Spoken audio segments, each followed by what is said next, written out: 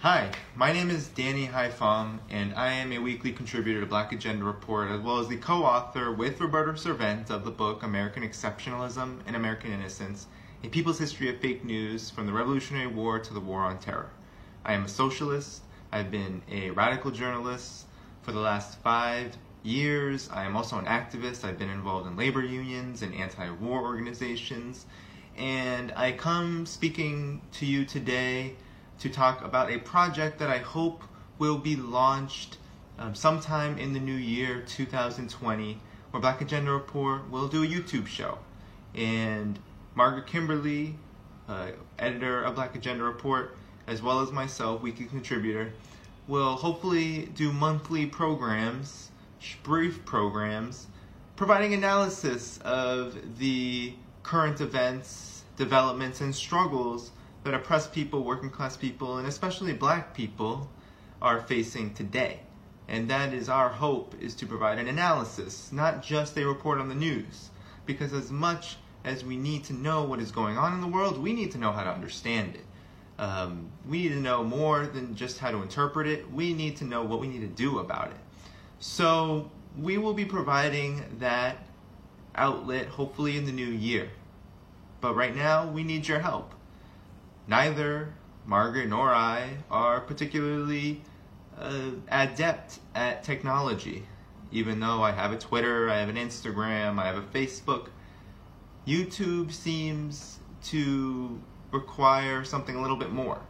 And so any suggestions that you have in making this channel successful, making it so it will reach the people we want it to reach, those who are thirsty for a progressive and radical alternative to this system, those who want to learn more about what ideological and political organizing is necessary to overturn this unjust, imperialist, and racist system, is welcome. So please, if you have any suggestions, feel free to communicate with me. This is my personal YouTube channel, The Left Lens with Danny Haifong. I'll be using this channel to test out my own technology as well as what I believe is necessary to begin this process. And so I'll be communicating with all of you, getting your suggestions, and hopefully we will be building this together. And so first I want to talk about Hong Kong. Since 2014, the National Endowment for Democracy has been funding opposition groups in Hong Kong to the tune of $29 million.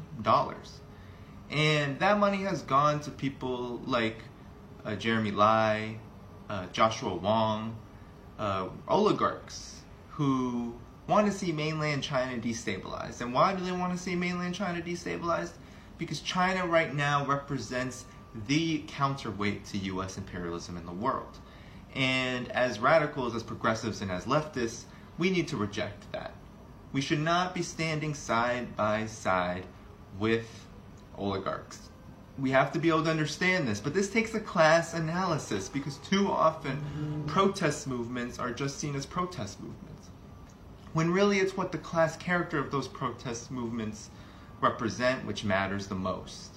Meaning that if we have a protest movement comprising of working class people, of oppressed people, of people who are suffering at the hands of the oppressor class, the capitalist class, that is a protest movement we need to support. But if we are talking about a protest movement of the rich, of the ruling elite, of people who are waving flags that represent colonialism, the British flag, the Union Jack, and the US flag, then we need to really reconsider what a protest movement is and begin to understand that these aren't our friends. And as you all may know, China is the target of some of the most vicious, if not the most vicious, orientalist, racist attacks by U.S. imperialism. We see that with the Hong Kong situation. The NBA recently has invested a lot of money in the mainland Chinese economy. Right now the NBA is holding preseason games in China. And lo and behold, the corporate media, as well as some NBA players even, have expressed solidarity with the Hong Kong protesters, while others, like Steve Kerr, and certain elements of the executive class in the NBA, have rejected it.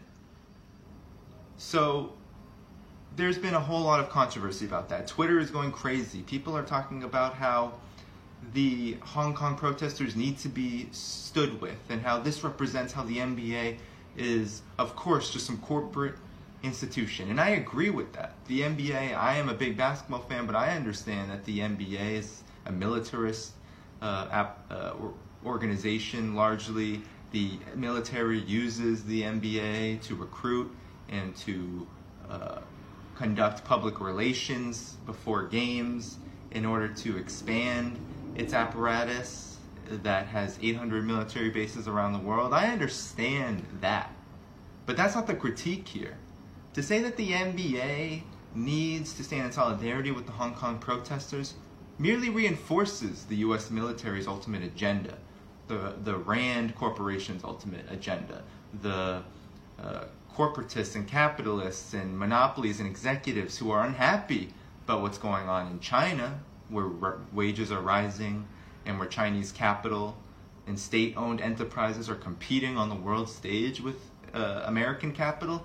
That's really what is at issue here. And so the United States has latched on to billionaires to basically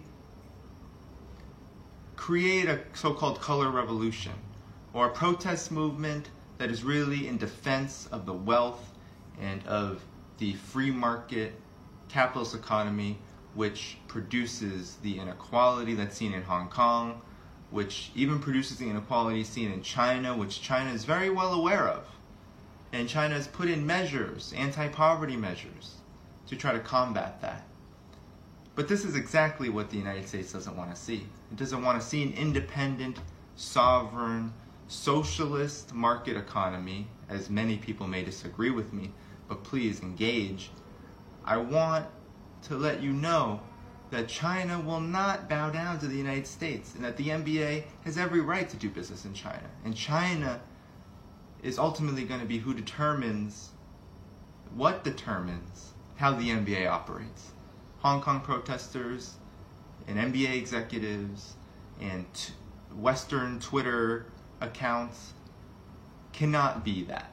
Because ultimately, if we are on the side of the real left, of working class people, of oppressed people, we have to be for self-determination.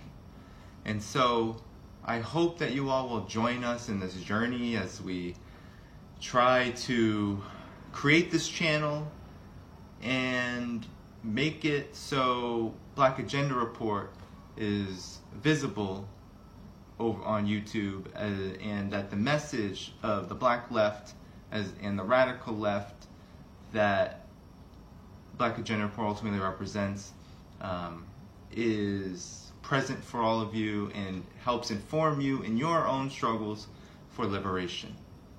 Thank you. Take care. Again, this is Danny Haifong, The Left Lens.